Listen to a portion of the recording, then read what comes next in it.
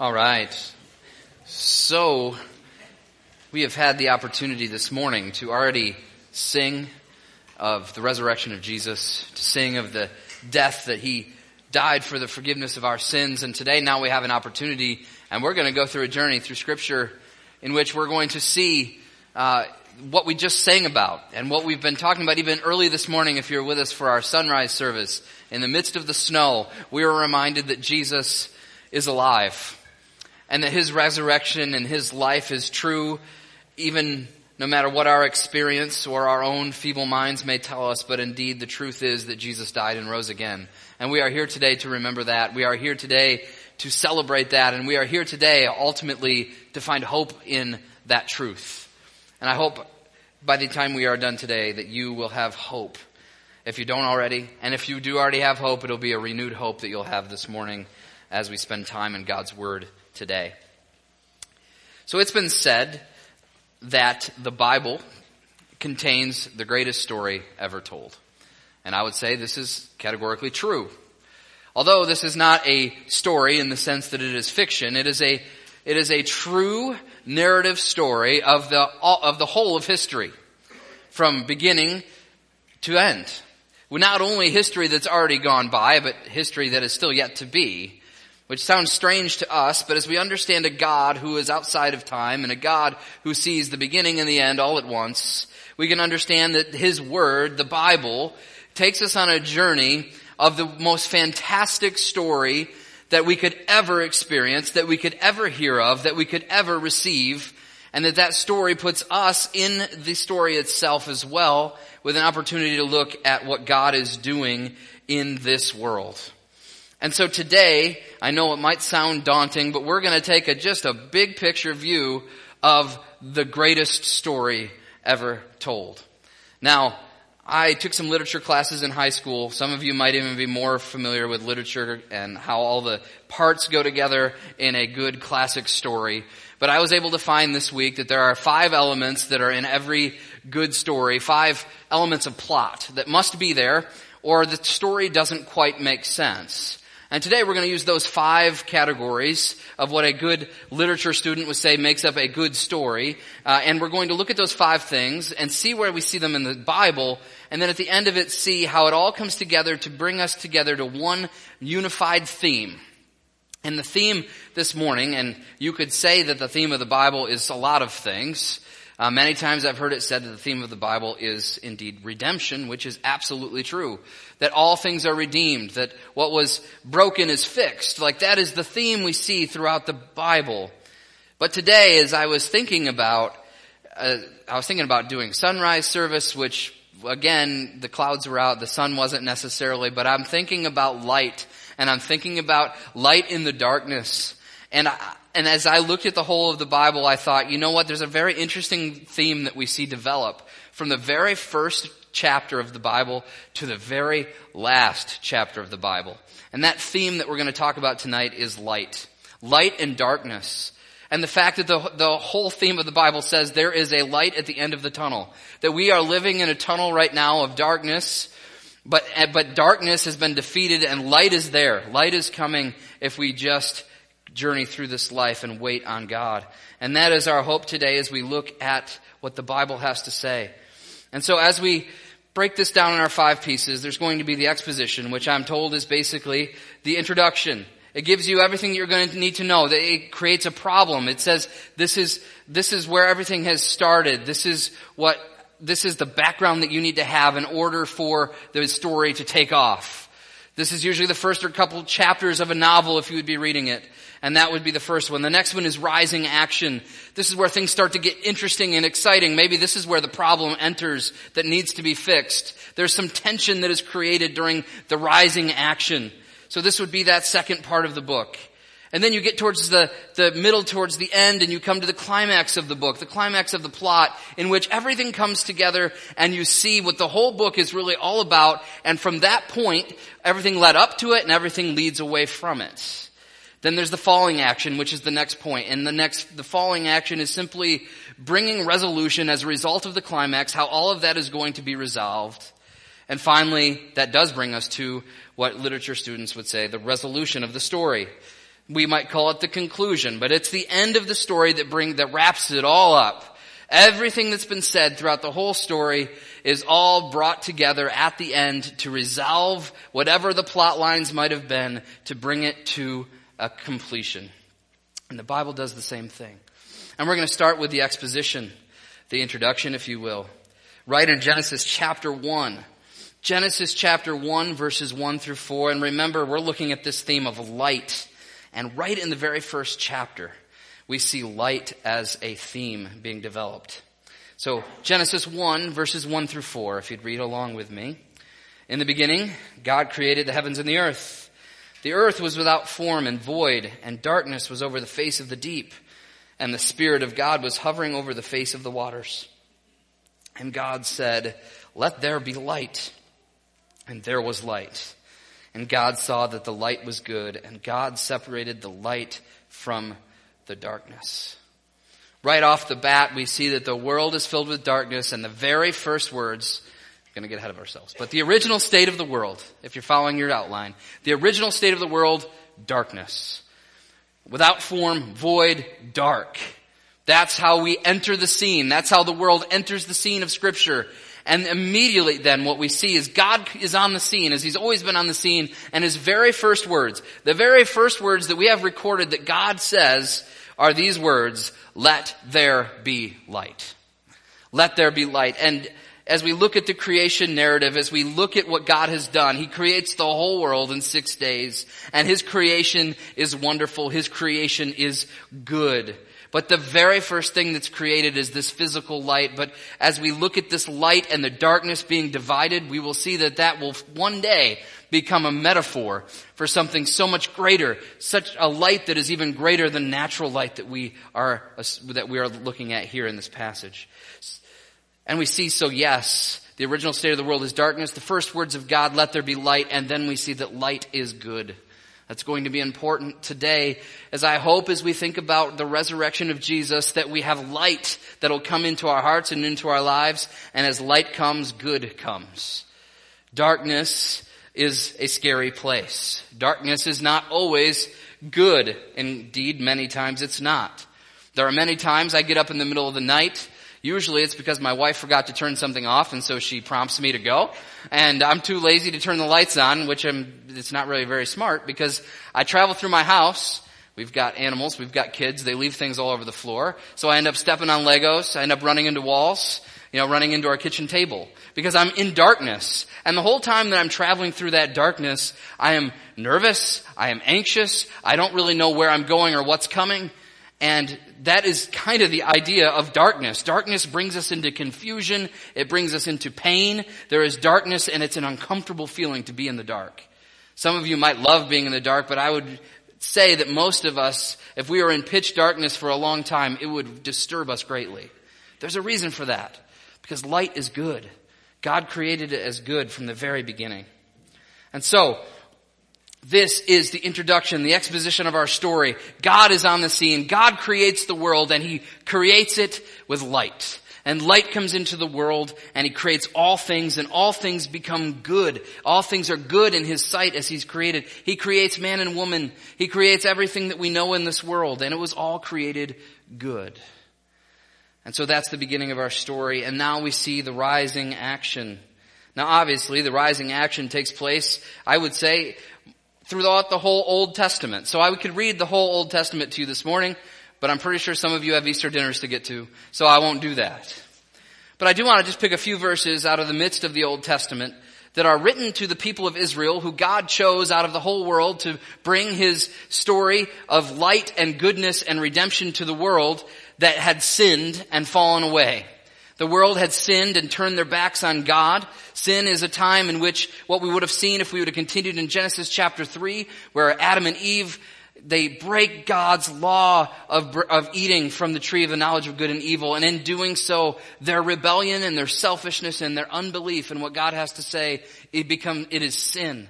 And it creates a problem in our story. It creates more darkness, which we'll see in just a moment, as highlighted in Isaiah chapter 8. So in Isaiah chapter 8, as I said, God is talking to the people of Israel, but the picture that he paints is for all of the world to see that as sin has entered, there is now darkness in the world yet again. And so the rising action here in Isaiah 8:20 through 9:2, let's start with that passage and read along. To the teaching and to the testimony, if they will not speak according to this word, it is because they have no dawn. They will pass through the land greatly distressed and hungry. And when they are hungry, they will be enraged and speak contemptuously against their king and their God and turn their faces upward. They will look to the earth, but behold, distress and darkness, the gloom of anguish, and they will be thrust into thick darkness. But there will be no gloom for her who is in anguish. In the former time he brought into contempt in the land of Zebulun and the land of Naphtali. But in the latter time he has made glorious the way of the sea, the land beyond the Jordan, Galilee of the nations. The people who walked in darkness have seen a great light. Those who dwelt in a land of deep darkness, on them has light shone. So what's happening here in Isaiah 8 through 9, there's a couple of pieces here. The first thing we see is that the people have been plunged into darkness as a result of sin, as I already said. Sin has entered the world, and now people are living a life of anguish. People are living a life of darkness in the gloom of anguish, in distress and darkness. That is what happens as a result of sin. Not only sin that came into this world to darken the light that God had created, but sin that darkens our hearts, that creates distress even for us, that creates darkness and anguish. But in Isaiah, not only are we told about the darkness that has come as a result of sin, but there is a promise given as the action is rising in our story. And that promise is that God has promised that another light would come. Here in chapter 9, verse 2, the people who walked in darkness have seen a great light, and those who dwelt in a land of deep darkness, on them a light shone. Now this is said in a past tense, but this happens a lot when God is giving prophecy of what's about to happen, because he's saying it's as good as done. And he says a light is coming, a light has come, a light is coming to dispel the darkness that has come as a result of sin. The physical, real darkness that was brought out, where light was brought out in the original creation, now there is a new darkness of sin and distress and all of the things that go along with sin and distress. But yet there is a light that will come that will dispel the darkness, just as God did in creation. And then we move to Matthew chapter 4, verses 12 through 17, where this light that was to come, we see the fulfillment. We see that there is a light that enters in the scene of our story. So as we continue to talk about the rising action, there is a promised light that is coming to dispel the darkness as a result of sin. And in Matthew 4, 12 through 17, this is what we read. Now when he had heard, and this is Jesus, that John had been arrested, he withdrew into Galilee, and leaving Nazareth, he went out and lived in Capernaum by the sea, in the territory of Zebulun and Naphtali, so that it was spoken by the prophet of Isaiah might be fulfilled. You'll remember these words. The land of Zebulun and the land of Naphtali, the way of the sea, beyond the Jordan, Galilee of the Gentiles, the people dwelling in darkness have seen a great light. And for those dwelling in the region and shadow of death, on them a light has dawned. And from that time Jesus began to preach, saying, repent, for the kingdom of heaven is at hand. As the action rises throughout the Old Testament, we see sin destroy things and bring darkness over the whole world. It's all pointing us now to when Jesus comes on the scene. Jesus is born as a baby. We celebrate that on Christmas. As a human baby, he's born. God himself comes to be man, to be able to live a life that we could not live. And he goes on, and we see here that Jesus is the one that has come to bring light into the darkness. He is the light that will expose the darkness, that it will dispel the darkness. So we see that Jesus is the light that came to shine in the darkness. The fact that Jesus was sent into this world, he was sent as a light into the darkness. How good and comforting is it when we are in the dark if we have a flashlight? Even a little bit of light can shine enough for us to see, but Jesus is a light who will cut through all the darkness. And that's what he preaches. He comes, and we've been looking at the book of Matthew, if you've been with us at church on Sunday mornings, where we've been looking at the fact that through the book of Matthew, Jesus continues to reveal what he's teaching and what he's doing to show his kingship over the world. That indeed the kingdom of heaven is at hand, and Jesus preaches that the light has come, That the light has come to the darkness and people no longer have to live in darkness any longer. That's what Jesus promises as he comes on the scene during our rising action of our story. Jesus goes and he lives this life, a perfect life of no sin. He ministers to people. He cures people. He heals people, and he preaches salvation from sin. He does all of that, but then we come to the climax of our story. The very climax of the plot of our story happens as we look at what happened in the week that we've just celebrated together, that many call Holy Week. Maundy Thursday, Good Friday, and now Easter Sunday. We are celebrating a Holy Week, and at this point in history is when the climax happens in our story.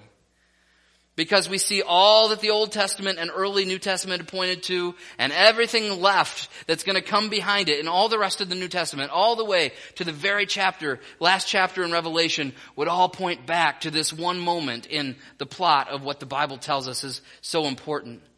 Remember, as we think about this idea of light and darkness, we see something happen in the middle of all of this, and our plot comes to the point where it's ready to climax, and here we are. So we're going to look at Luke chapter 23. Luke chapter 23, verses 44 through 48. It was now about the 6th hour, and there was darkness over the whole land until the 9th hour, while the sun's light failed, and the curtain of the temple was torn in two. Then Jesus, calling out with a loud voice, said, "Father, into your hands I commit my spirit." And having said this, he breathed his last. Now when the centurion saw what had taken place, he praised God, saying, "Certainly this man was innocent." And all the crowds that had assembled for the spectacle, when they saw what had taken place, returned home, beating their breasts. As we get to the point of the climax of our plot, we see that Jesus, the one who came to preach light, to bring light into the darkness, the one who came to preach salvation from sin and salvation from all the darkness of this world, we see him die. We see that Jesus' life ended with his crucifixion, and that's not actually a fair statement, because we know as Christians that his life didn't really end there, but it seemed like his life had ended with his crucifixion. And do we see even at the moment when he's being crucified, we see that darkness had again overtaken the world. We see darkness had again overtaken the world. Right here from the 6th hour to the 9th hour. This was in the middle of the day where the sun would have been shining high and bright on a normal day, but instead the world is put into complete darkness as Jesus takes the punishment and the wrath of God on himself for all of our sin. The time that we've turned away our backs from God, when we've said no to him, when we've not done what he asked us to do, when we have lived our own way, when we have lived in unbelief, when we have sinned against God, all of those things, Jesus was there to forgive, but he needed to die in order for that to happen, because what we deserved was to die. We deserved to die not only physically, but also to die spiritually, to be forever separated from the mercy and goodness of God in hell forever. That was our destiny for all of us who have sinned. And the darkness that we see here as Jesus dies is because he's taking all of that sin on himself. And there is, yes, a physical darkness, and there is also a spiritual darkness happening. The darkness has overcome the world yet again through Jesus' death. And can I just say at this moment, this is when, if you're reading the story and you don't know the end, you would just start weeping, because it would seem like all hope is lost, that everything that the whole story has worked up to this point didn't matter, because now the one who had been pointed to, the one that was bringing light into the darkness, was now dead and darkness had come back. It seems as though the darkness had won. Thankfully, we see that there is so much more to what happens in this part of our story. Not only does Jesus die to pay the penalty for our sins, that we deserve to die, and yet he died it for us on our behalf, but then something incredible happens. And what we see, and as what happens next, is what we've been talking about all morning. I think the PowerPoint's messed up a little bit, but we're going to Luke 24, 1 through 7. Luke 24, 1 through 7. But on the first day of the week, at early dawn, they went to the tomb, taking the spices they had prepared. And when they had found the stone rolled away from the tomb, but when they went in, they did not find the body of the Lord Jesus. While they were perplexed about this, behold, 2 men stood by them in dazzling apparel. And as they were frightened and bowed their faces to the ground, the men said to them, "Why do you seek the living among the dead? He is not here, but he has risen. Remember how he told you while he was still in Galilee that the Son of Man must be delivered into the hands of sinful men and to be crucified, and on the 3rd day rise." That is the truth that we have. You see, yes, Jesus' life supposedly ended at his crucifixion and darkness had overtaken the world, but at a new dawn, Jesus came back to life. As the sun was rising, they went to the tomb to find it empty because there is now a new light that is back in the world because Jesus is alive. Jesus was alive then and Jesus is still alive today. And so where we were plunged into darkness in the midst of the climax of our story, now we see light has won yet again. You see, as we come together for Easter, we celebrate this. We celebrate this moment, Jesus' death and his resurrection. The death that he paid the price for our sin, and the resurrection that shows his power over sin and death. That if we trust him with our lives and we believe in what he's done and who he is, that we too can live in light and not in darkness anymore. That is the hope we have, as Jesus shows that sin and death had no hold on him. The grave had no hold on him. He is alive and his light is still shining brightly. That is the hope and the glory that we have to know. That yes, in this theme of light and darkness, darkness may have seemed like it was going to win, but at the end of the day, light wins. And that's what we see at the climax of our story. Then we move on to the falling action. So this is the greatest story ever told, and we see that Jesus died and rose again. He challenged his disciples, those who were following him, to live on and live on what he has what he has preached and what he has taught them. And he tells them to go on and to make disciples, to continue to bring people into the light. And then I want to look at a passage that talks about what's happening in the meantime. Between what happened then and what will happen in the future, what is happening right now? And in the whole scheme of history, this is where we find ourselves. We are in the falling action of the story that we have been looking at today. As we live right now, we are living in the falling action as we prepare, as we remember what Jesus has done, as we remember that the light is won, and we see in the future that there is light, even more light coming. We are now living in the midst of the falling action in 2 Corinthians 4. In 2 Corinthians 4, we're going to start just by reading the first 6 verses. I'm going to start by reading the first 6 verses. Therefore, having this ministry, by the mercy of God, we do not lose heart. But we have renounced disgraceful, underhanded ways. We refuse to practice cunning or to tamper with God's word. But by the open statement of the truth, we would commend ourselves to everyone's conscience in the sight of God. And even if our gospel is veiled, it is veiled to those who are perishing. In their case, the God of this world has blinded the minds of unbelievers to keep them from seeing the light of the gospel. To keep them from seeing the light of the gospel of the glory of Christ, who is the image of God. For what we proclaim is not ourselves, but Jesus Christ is Lord, with ourselves as your servants for Jesus' sake. For God, who said, "Let light shine out of darkness," has shone in our hearts to give the light of the knowledge of the glory of God in the face of Jesus Christ. For God, in verse 6, who said, "Let light shine out of darkness." This is a reference back to Jesus, God's very first words, "Let there be light." And what Paul is writing in 2 Corinthians chapter 4 is that we who believe in Jesus have light within us, and we are light bringers to those who are blind. Those who are groping around in the darkness, it is our responsibility as followers of Jesus to bring light to the world, that Jesus has already brought that light, and now we just carry the light with us. And as we do that, the minds around us may be still wandering in the darkness. People are blinded to the light. But the light of the gospel is the glory of Christ. And the light is now shining in our hearts. The light that God created on day one. When he created that light, now there is light in a metaphorical way that is in us that we share with the world around us. And that light is found in the knowledge of the glory of God in the face of Jesus. Jesus is the light that we point others to.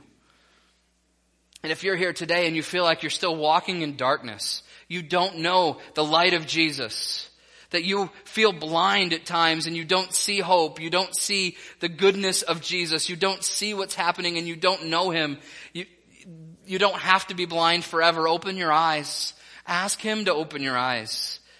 Receive Jesus and what he's done. Ask him for forgiveness. Trust him with your life, and he will light up your life.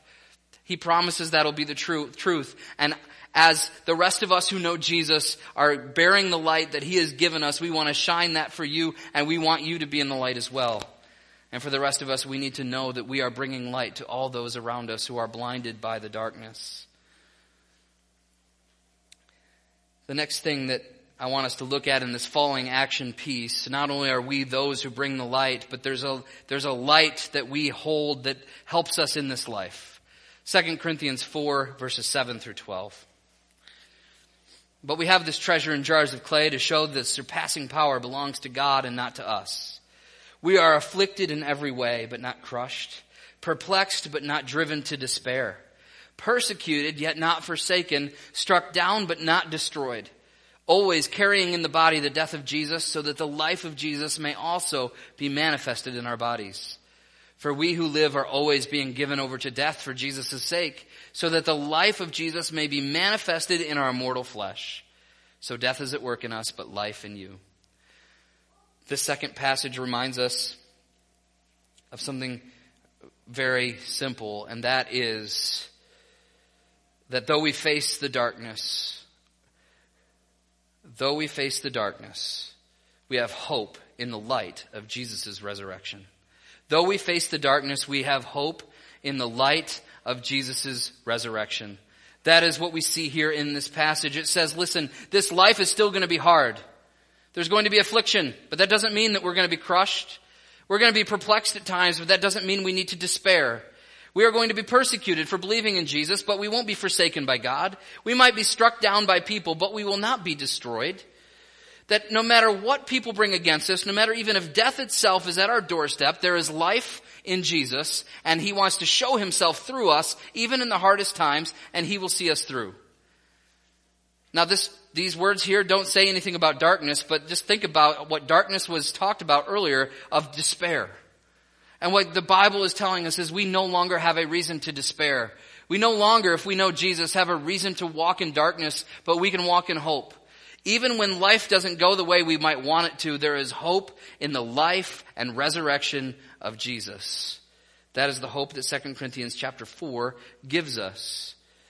So we see that though we who believe in Jesus are light bringers to those who are blind, and though we face the darkness, we have hope in the light of Jesus' resurrection. And then finally, as we read verses 13 through 18,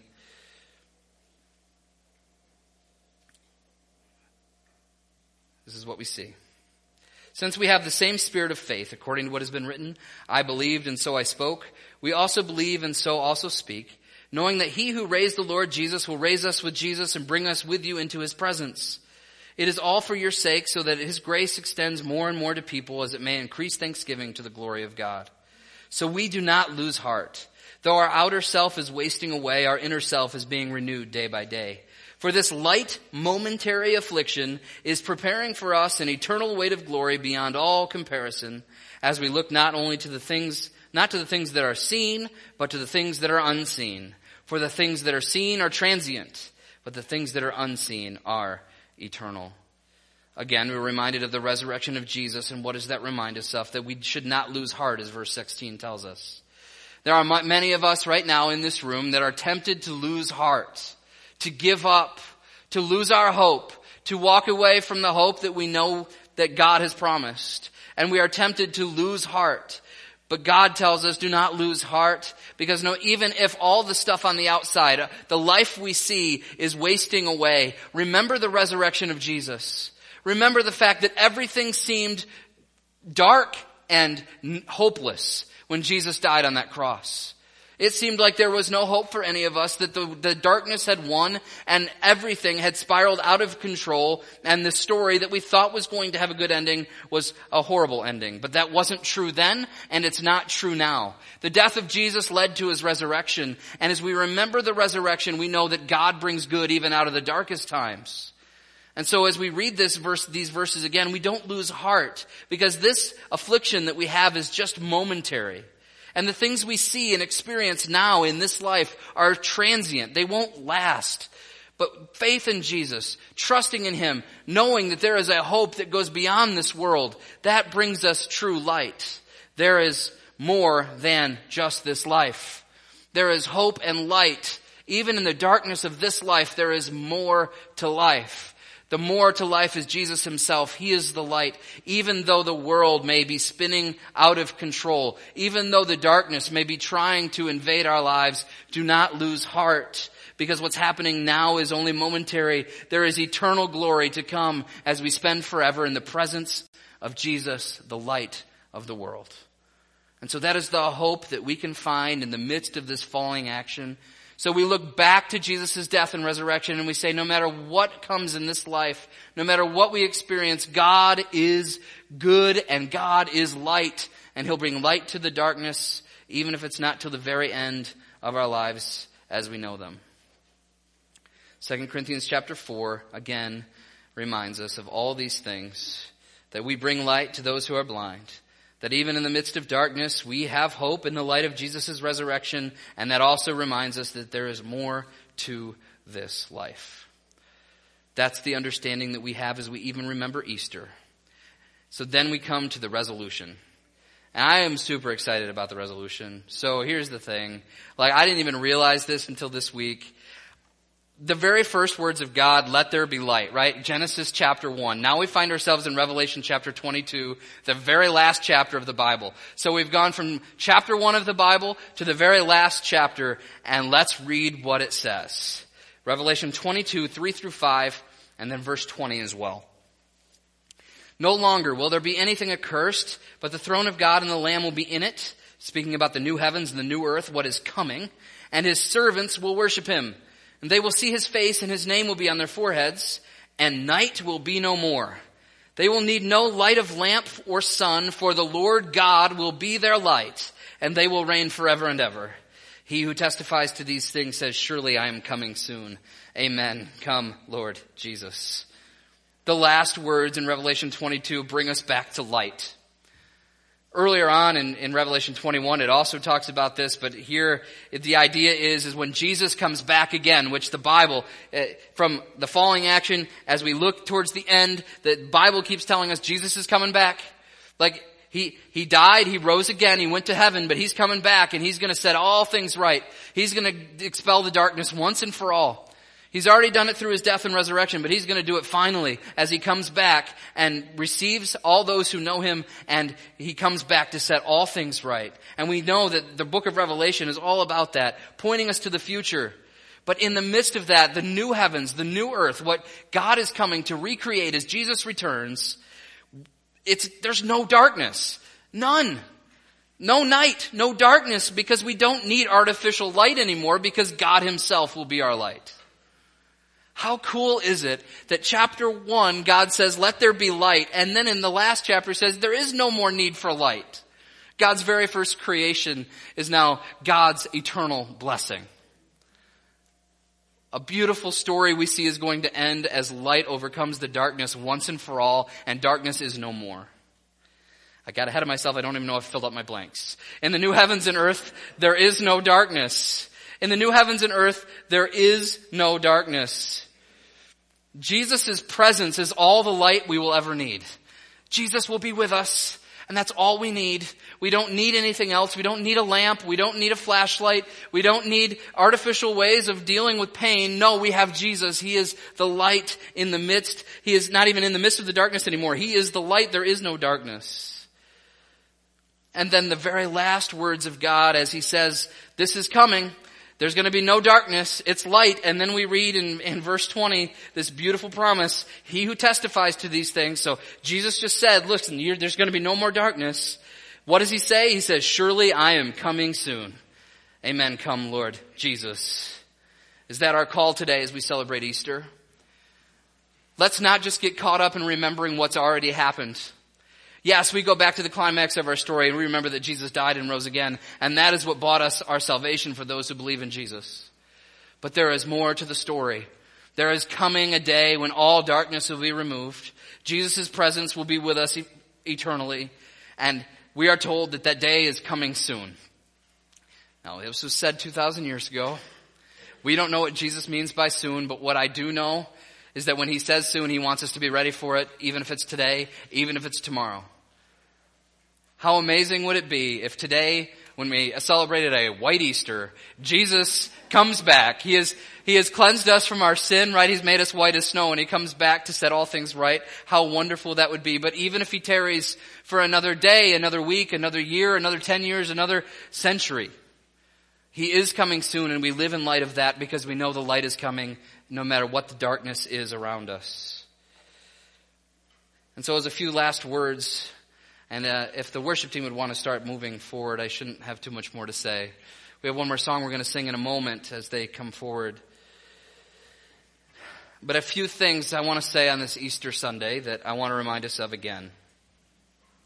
The whole story of the Bible, the greatest story ever told, points us to the fact that light overcomes darkness, that light defeats the darkness every time, that Jesus is the light. And so this morning, we may celebrate the fact that at that first dawn, when the sun was rising, so the Son of God rose from the dead, and he brought light with his resurrection. And we remember that, and we praise him, and we worship him for that. And in just a moment, we'll sing about that, and we'll have an opportunity to continue to worship him for that. But let us also keep in mind that the same God who defeated the darkness and brought the light is still the same light for you today. I don't know what type of darkness you are facing in your life.